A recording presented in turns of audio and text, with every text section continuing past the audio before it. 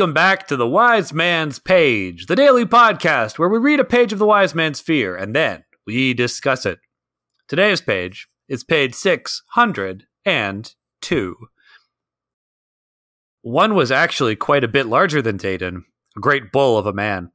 They were older than I had expected, and their hands had the calluses that mark long years of working with weapons. These were not disgruntled farm boys. These were veterans. "I've got their trail," Martin said, startling me. I hadn't heard the sound of him approaching over the low susurrus of the falling rain. "It's clear as day. A drunk priest could follow it." There was a flicker of lightning across the sky and an accompanying grumble of thunder. The rain started to come down harder. I frowned and pulled the tinker's sodden cloak tighter around my shoulders. Martin tilted his head up and let the rain fall full on his face. "I'm glad this weather is finally doing us some good," he said. "The more it rains, the easier it'll be for us to sneak in and away from their camp." He wiped his hands on his dripping shirt and shrugged. "Besides, it's not like we can get any wetter than we already are." "You have a point," I said, standing. Tempe covered the bodies with the branches, and Martin led us away to the south. Martin knelt to examine something on the ground, and I took the opportunity to catch up with him. "We're being followed," I said, not bothering to whisper it. They were at least 70 feet behind us, and the rain was rolling through the trees with a noise like waves against the shore. He nodded and pretended to point at something on the ground. "I didn't think you'd seen them." I smiled and stripped water from my face with a wet hand. "You're not the only one here with eyes. How many do you think there are?" "2, maybe 3. Tempe drew close to us. "2, he said with certainty in his voice. "I only saw 1, I admitted. "How close are we to their camp?" "No guess. Could be over the next hill. Could be miles off. There are still just these 2 sets of tracks, and I can't smell any fires." He stood up and started to follow the trail again without looking back. I pushed a low branch aside as Tempe walked past and caught a glimpse of movement behind us that had nothing to do with wind or rain. "Let's go over the next ridge and set a little trap." "Sounds like the very thing," Martin agreed. Gesturing for us to wait, Martin crouched low and edged his way up to the end of the page. I'm Nick. I'm Jordana. And Jeremy has been carried off by the Harpy people to become food for their nest. Oh, how terribly specific. Yeah, they're probably going to devour pieces of him and then regurgitate them for their hatchlings. Okay, well, as long as one of those hatchlings is willing to be our third host, I guess it's fine. Well, it'll be some time before they're all grown up. And besides, I'm sure that they'll leave Jeremy alive in terrible agony as they take small pieces of his flesh over many weeks. So maybe we'll we can have get him him back for that time. Yeah, exactly. Exactly. Fantastic. So, because we sort of already talked about this, we know that the people who are trailing them are not actually from the bandit camp. It's just Dayton and Hespe. That's true, but for the purposes of this page, we can talk about the rising tension. It does feel very tense if we didn't know it was Dayton and Hespe. That's right. That's right. Very atmospheric, rain moving in sheets and waves. I've been in rain like that. Speaking of atmospheric, there is a fun word on this page that I understand the meaning of, but don't remember ever encountering before, which is low susurrus of the falling rain. Yes, a susurrus. Yeah. A susurrus is a sound like a murmur. I'm not sure if that's the dictionary definition, but that's the definition as I understand it. It's like a low, constant sound. It's a great word. It is. I like it. It's definitely a word that I need to think about adding to my vocabulary. I'm pretty sure I first encountered that during a game of dictionary. This might give you some context about myself and my family. At family gatherings growing up, we used to play a game called Dictionary, which I have since seen repackaged as Balderdash, and it's very silly that this has been packaged at all because it's a game that you only need pencils and papers and a dictionary to play. But the idea is one person finds a word in the dictionary, an unusual word, and then reads it to everybody, and everybody has to submit false definitions for that word while they write out the real definition. And the goal is to have other people guess your false definition while you are also guessing the correct definition.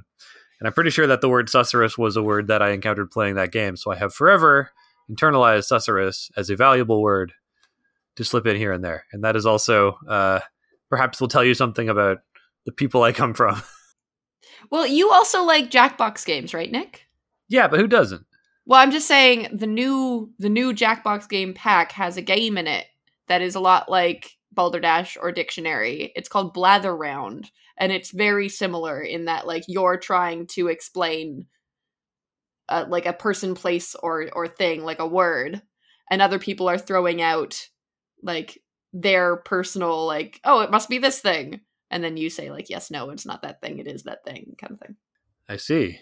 Well, I think what we can all agree on is that it's far better to pay for a game than just pick up a dictionary. Exactly. Or just Although like some would invent argue a you have game to that you pay can for play a with what dictionary. you have lying around. When was the last time you paid for a dictionary? When was the last time you had a dictionary lying around in your apartment? That's a good point. My family growing up always had a dictionary lying around. Yeah, no, same. I had a personal dictionary in my room. It was massive. And it had like those gold-sided pages. It was really fancy. Yeah, I guess boomer households would have had like definitely dictionaries. Our parents have dictionaries in their homes, but like we don't. We have the internet. We don't need a dictionary in our home. Yeah. Okay, back to the actual page and not necessarily the words on it. Any notes? I think I already talked about the tension. Martin seems in much better spirits to be working. He's still sick. I think we need to remember that he still has a nasty cold. Mm-hmm. And, you'd think that someone who's sick with a cold wouldn't want to put their head full under the rain, but I guess there's no getting out of the rain. We're reminded I think at a certain point he gave up. Yeah. We're reminded that Kvothe is wearing the threadbare cloak from the Tinker. He had to trade his nice warm cloak away. So this cloak he's got is pretty crummy in the rain, I think.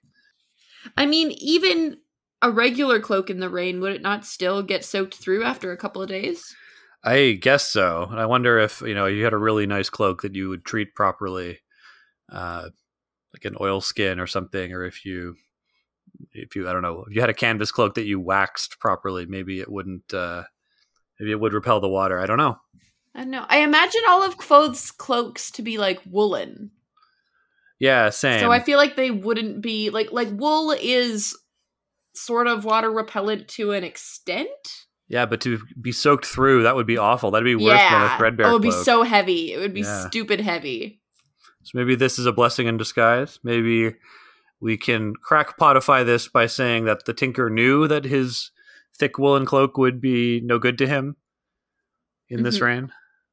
Something that I think is interesting when it comes to like how they're tracking. Martin says a drunk priest could follow the trail, and that's kind of like drunk, maybe not so specific, but why a priest? I think we've established that Martin has a dim view of the nobility and their proclivities, so maybe he's saying that priests can't do much, or at least like priests aren't outdoorsy. Even if he's not like specifically prejudiced against priests, I think it's reasonable to suggest assume that a priest would stay inside a building. Yeah, that a priest wouldn't be an outdoorsy type. Yeah, okay, fair. That makes sense. I was thinking drunk priest because like monks used to make beer in the real world, and we did have like some premise for that earlier on, I think. I'm sure there were still drunken priests around. I'm sure there are still priests, especially in this book, who are passing the time by getting into the sacramental wine, shall we say. Reasonable. All reasonable. Okay, I am out of things. Any mail? Yeah, maybe we should hold off on the mail till Jeremy gets back, just, so that we can all weigh in on the various thoughts and whatnot that we have from our listeners. I suppose that's reasonable. Yes, we can do a new segment. Okay, I'm ready. You got an idea? No, I was hoping you would have an idea. Oh, you're expecting me to come up with something. No, I don't. How about this segment is called We Don't Know, We'll See You Tomorrow. Okay, in this segment, we don't know, and we'll see you tomorrow on another page of the Wind.